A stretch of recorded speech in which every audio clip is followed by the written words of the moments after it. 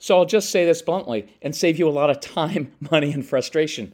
Most of you have strong-willed kids who will not practice at their chosen sport or with their chosen musical instrument. They're not going to practice. They're not going to try their hardest. They're not going to do their best. They're not going to be ultra competitive like maybe you and I were. And it's going to be frustrating. So I don't want you wasting a lot of energy, time, and money on these things. But here's what you can do. And that's what we're going to discuss today on this episode of the Calm Parenting Podcast. So welcome. This is Kirk Martin, founder of Celebrate Calm. I was an intensely competitive athlete when I was a kid. So when Casey came along, which, by the way, if you need help with anything, you reach out to Casey, Casey at celebratecalm.com, and he'll help your family out. We'll all help you out. Email us, tell us about your family, what you're struggling with. We get together as a family, we discuss it, we reply back to you. If you need help with any of our resources, let us know. We'll customize a package. We'll do it within your financial budget. Anyway, so I'm intensely competitive. Casey comes along, and I'm like, great, I've got a son. I'm going to make him into a competitive athlete like I was. It doesn't always work like that. And so I wanted to do this podcast at the request of several moms who are like, please get through to my husband. So here's what I want you to know. And here are a couple questions I get all the time. Well, I have trouble because how do I coach my child's sports team without ruining our relationship? And my answer is, well, if you can't do that, then don't coach. It's not worth it. But I love that you're involved with your child.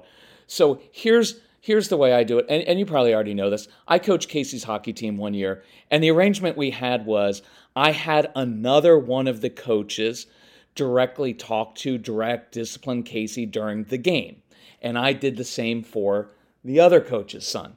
The only thing I was allowed to do was walk by, tap Casey's helmet in an affirming way and say, hey, good job out there. That's it. Otherwise, it doesn't work because there's too much pressure on you, too much pressure on your son. By the way, here's a weird little insight that might save you a lot of meltdowns. Some of your kids don't want to be watched while they're playing sports, while they're riding in a horse jumping competition. Honor that from them.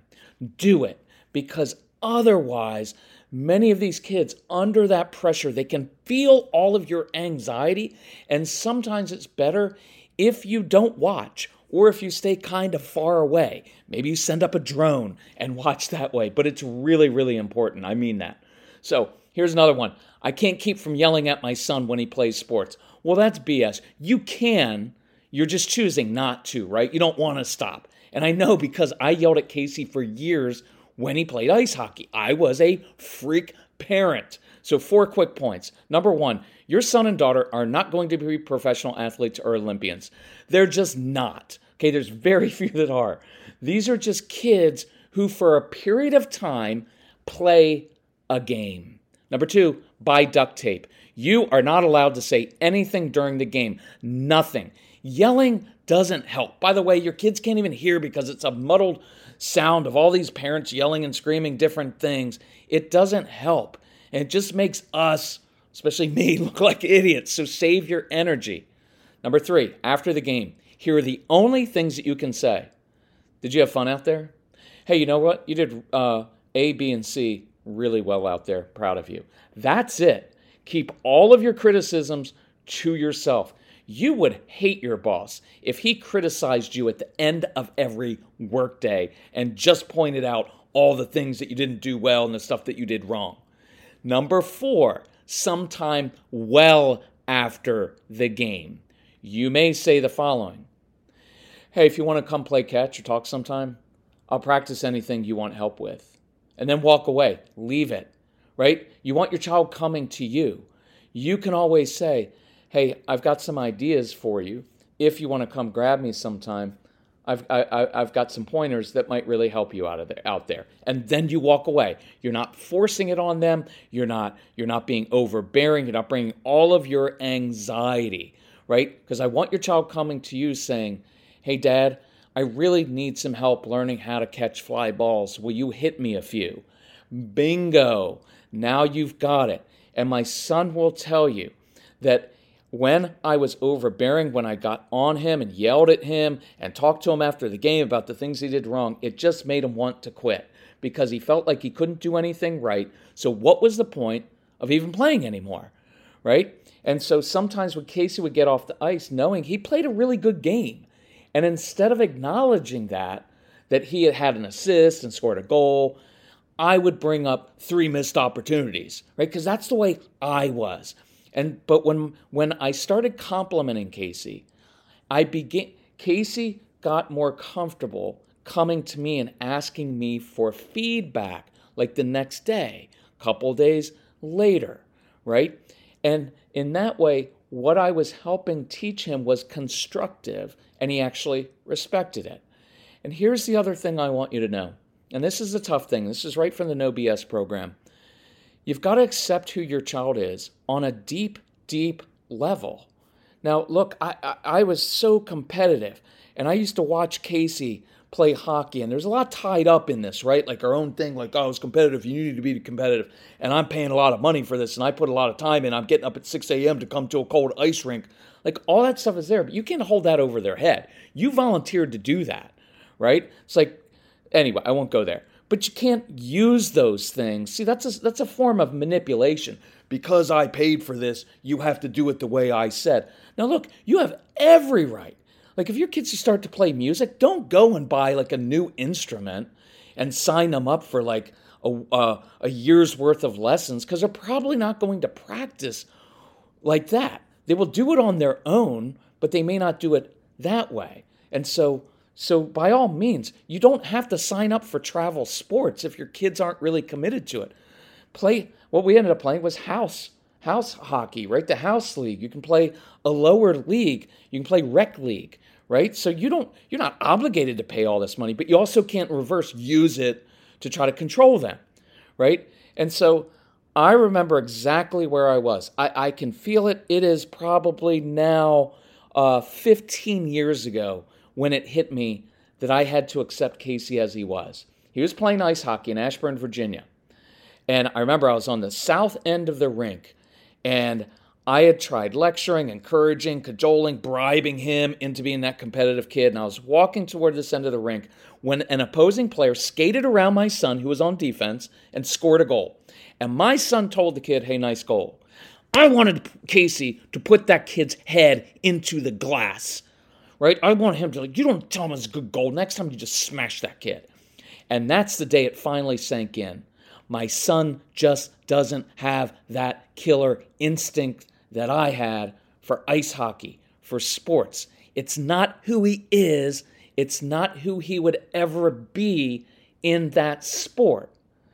And when I just started to relax with him and enjoy him, he started asking me for pointers, for help. And then what eventually happened? He stopped playing ice hockey, travel hockey, and he started reffing hockey games. Guess what? He was a phenomenal ice hockey ref. You put your kids in positions to succeed according to their temperament, according to their natural gifts, talents, and passions. My son was decisive. He's very strong-willed. He was a great ice hockey referee. He got to wear a striped shirt, blow a whistle, and put other kids in the penalty box, which is where he was used to living, so to speak. And he was fantastic at it. He didn't get intimidated by coaches or fans yelling at him. He was oppositional. He liked it. He was phenomenal. And he started earning money from the time he was 12, and he invested it, most of it in Apple stock, and he did really well with that, right? So here's what I want you to know, though, on the back end of this. I'm visiting Casey right now. He is 28. Do you know what my son, who when he was a kid was lazy, didn't try his hardest, was never going to be successful, you know what he does every morning? He gets up at 6 o'clock in the morning and he does ski mountaineering. You know what he does? He hikes up mountains out in the Tetons. He hikes up large mountains on his skis through the snow in 0-degree temperatures, right? And then he skis back down. And he does that before I'm even up in the morning out there. He is highly motivated by it. He's extremely good at it. He's a phenomenal skier, but he's also a good thinker. And he knows how to read the snowpack, and he knows how to maneuver, do all these things that I have no idea about. And it's interesting, isn't it, that he chose something that I wasn't good at to be really into. And I think there's something there Because for many of us who are either type A, maybe you're a professional of some kind or highly educated, and your kids know they're never going to live up to your standards, so they choose something else. Just watch that. It's a really good insight. So he chooses skiing. Guess what? I'm not a great skier. I was a fantastic athlete as a kid, but we never learned how to ski. So learning how to ski in your 50s isn't that much fun. So he is teaching me. He is now in the role of teaching me, and guess how he's doing it? Slowly, patiently. It is a beautiful thing. Yesterday, we went up. It was the two of us. It was on a Tuesday. There weren't many people up there. And he stayed, and I kept saying, Casey, I'll do a few runs by myself. Just go do the hard runs. Go do the stuff you want to do. No, Dad, I'm really enjoying this. I want to teach you. And he goes down the mountain slowly with me, left, right, and he's teaching me and encouraging me. And I fall, and guess what? He comes up and tenderly, sweetly helps me up. Dad, you can do it. Put your thing over here. Exactly how I didn't do it when he was a little kid.